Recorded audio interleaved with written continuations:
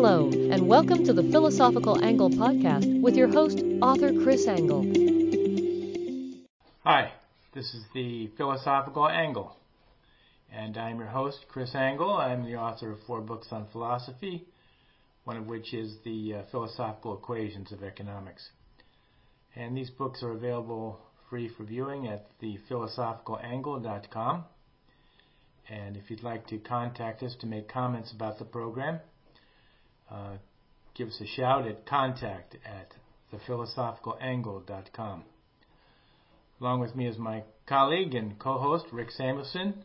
Rick graduated from Yale and has a couple of MBAs from Wharton and Tufts, and Rick is an independent venture capitalist. Good to see you, Rick. Thank you. The purpose of the Philosophical Angle program is to examine the nature of concepts being used in current media. And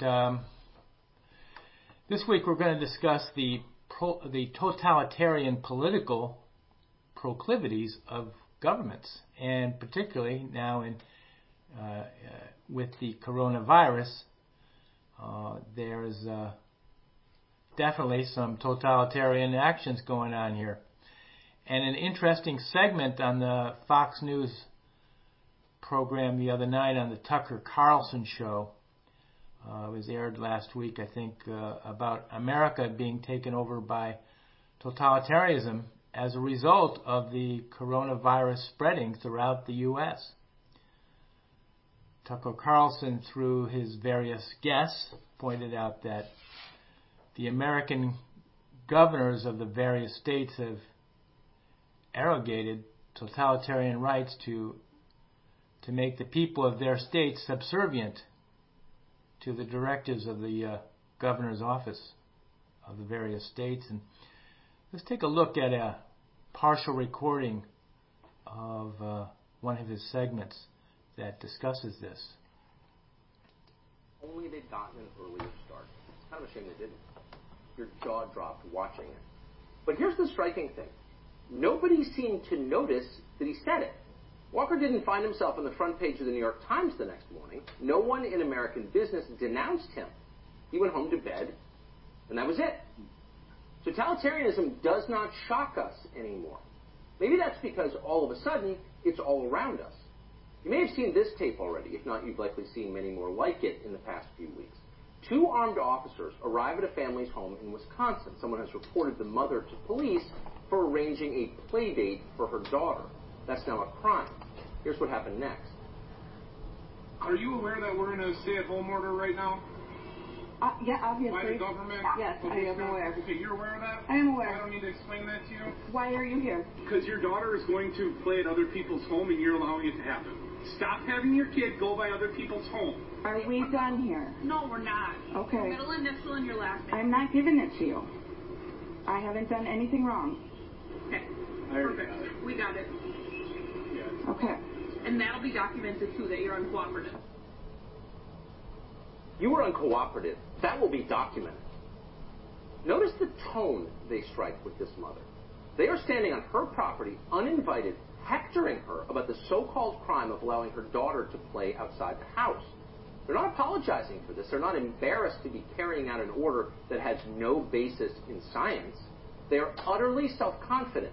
They treat her with pure contempt like a peasant.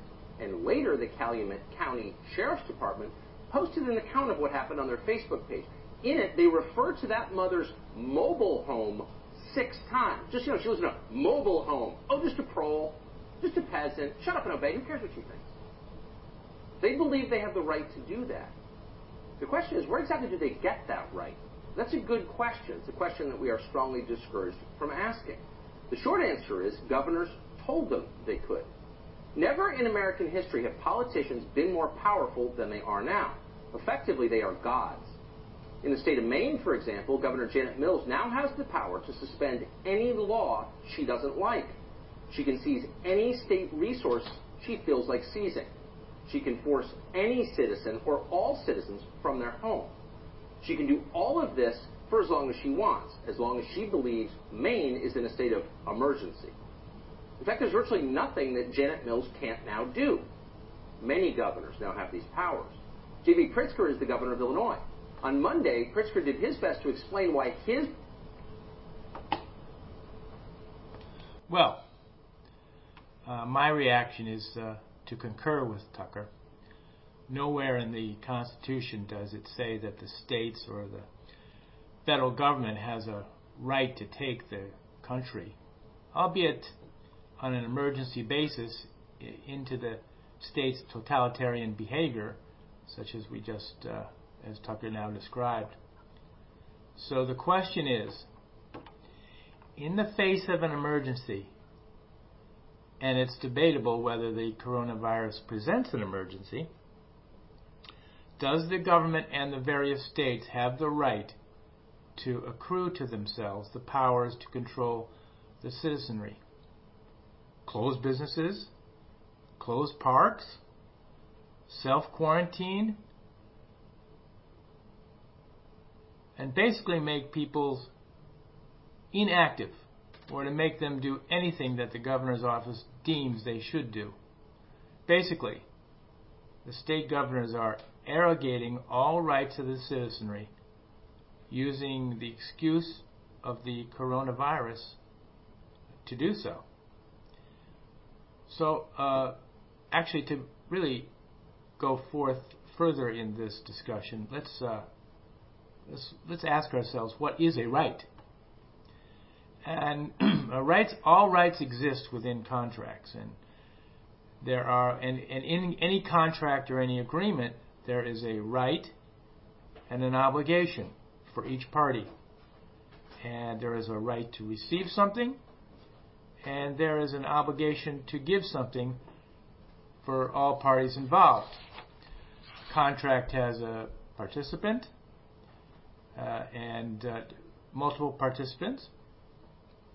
So for any participant, there is an obligation to give something and a right to receive something. So, for example, if you're in a store and you go out to the cash register, your obligation is to give the price of the object that you want to buy. You have to give that to the cashier, and it is your right to receive that object. And across from you, the other participant is the cashier, and their obligation is to give you the object, and their right is to receive your money. So my opinion is that these governors don't have such a right, which is to say that they take all the rights from the denizens of their state and become akin to fascist dictators, obliterating the contract between the state and the state's citizenry, making it an immoral action. I do not believe that these governors should be able to do so, because the agreement called for in not only the U.S. constitutions, but the state constitutions do not permit it. Although I don't know if that's of any consequence, because presidents previously have usurped the rights of the people before and become essentially dictators, even here in the U.S. to some extent. Not a full dictator, but well on their way. There are a couple cases in history. Nevertheless, we have the question of what should be done in the face of a national emergency. Can an emergency give a government the right to create war against another country, such as a war against a virus, a war against a type of pandemic, or whatever the emergency is? Can they do it without consideration of the rights of the citizenry? How should we set the rules for such future exigencies? As for a war against a virus or other pandemic possibility, the role of the government should be that of a disseminator of information and advice. Let the citizenry operate as it will under the advice of the information given to them by other citizens and by the government. citizens should be, of course, under the rules of to the extent that they should not harm other people or bring people into harm's way. Citizens should be governed by the rules that induce cooperation. Thus, they should be able to cooperate in their business, in their day-to-day businesses. The clientele under advice may not want to, under the advice from the government, may or may not want to enter their store or their business, and they may not want to create a transaction because they might decide that it jeopardizes their health. But it's the freedom to be able to make that decision that is important and is guarded within the U.S. Constitution and the various states' constitutions. Even in the case of war with another country, soldiers should be invited and never conscripted. The government can induce and give incentive for others to join, such as patriotism, monetary incentives, or whatever the incentive they want to proffer. But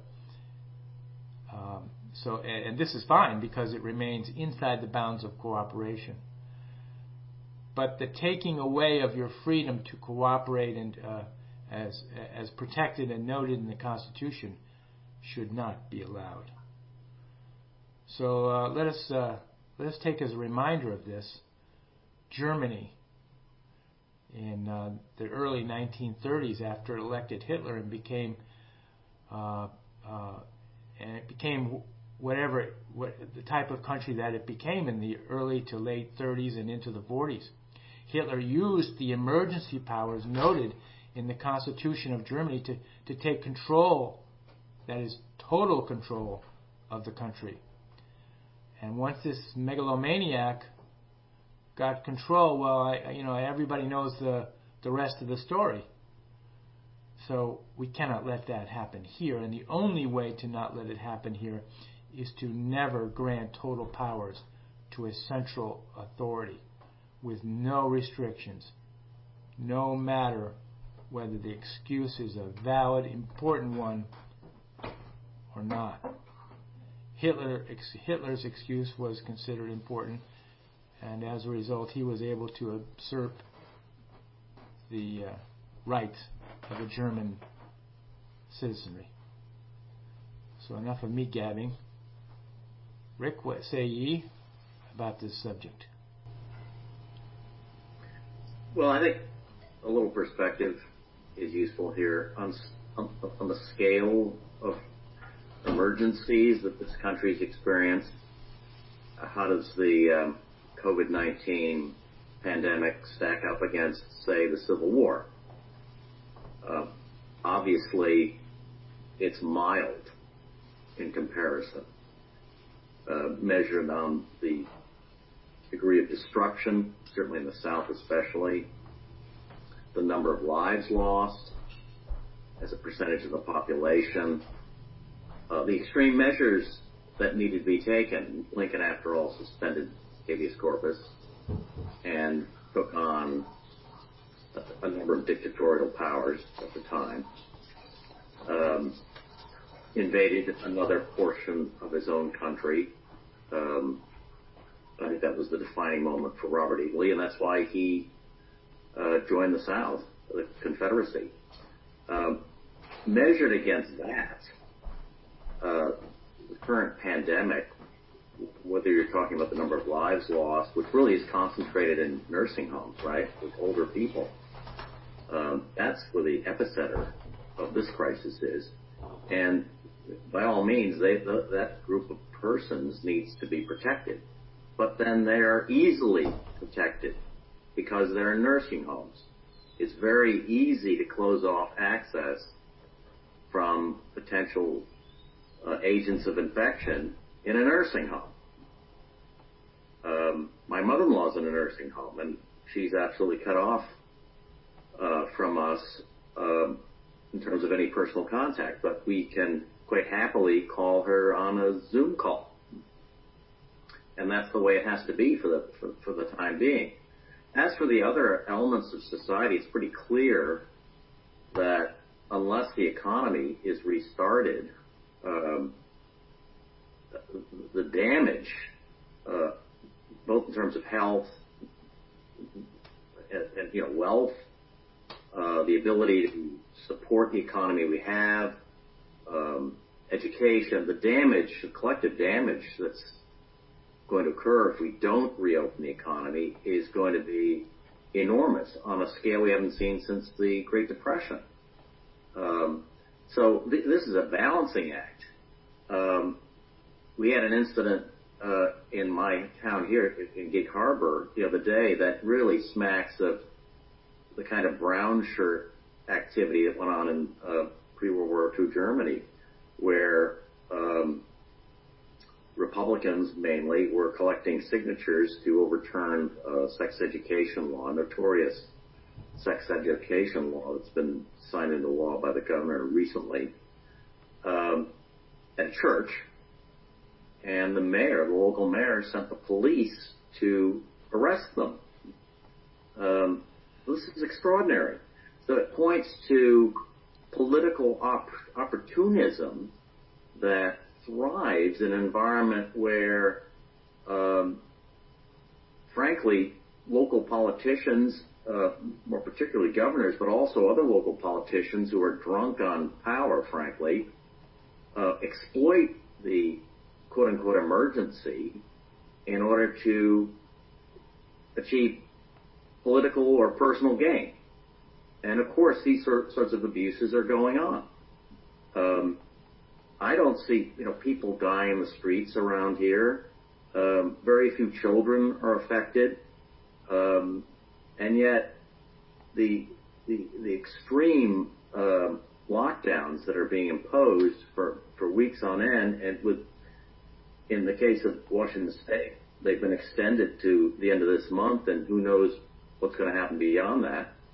I don't see the basis for this kind of extreme lockdown when the number of cases, maybe we'll have 200 or 250,000 deaths in this country by the end of it. But I never saw such an uproar with the opioid epidemic, which numbers about 60,000 deaths a year. Where's the outrage there? It's out of all proportion to the actual number of deaths that are projected to occur. It has fallen well short of the original projections that we'd have 1 million or 1.5 million deaths in the United States. We're not even approaching anything like that. And worse than that is you have prominent commentators like Bill Gates calling for shutting down the country till a vaccine is developed. Well, these are rantings of a lunatic, frankly. Someone who's so ill-informed and who so misunderstands how an economy works and the damage that would create that he has no right to be speaking publicly. He should simply be quiet. He's doing the country and the state an enormous disservice. He's so uninformed. Right. You mentioned that comment about the German brown shirts. I thought it was ironic in the Tucker clip that we just saw, they were wearing brown shirts. Naturally. Well, Rick, I want to thank you for your input, and we'll see everybody next time on the Philosophical Angle next week. Thank you.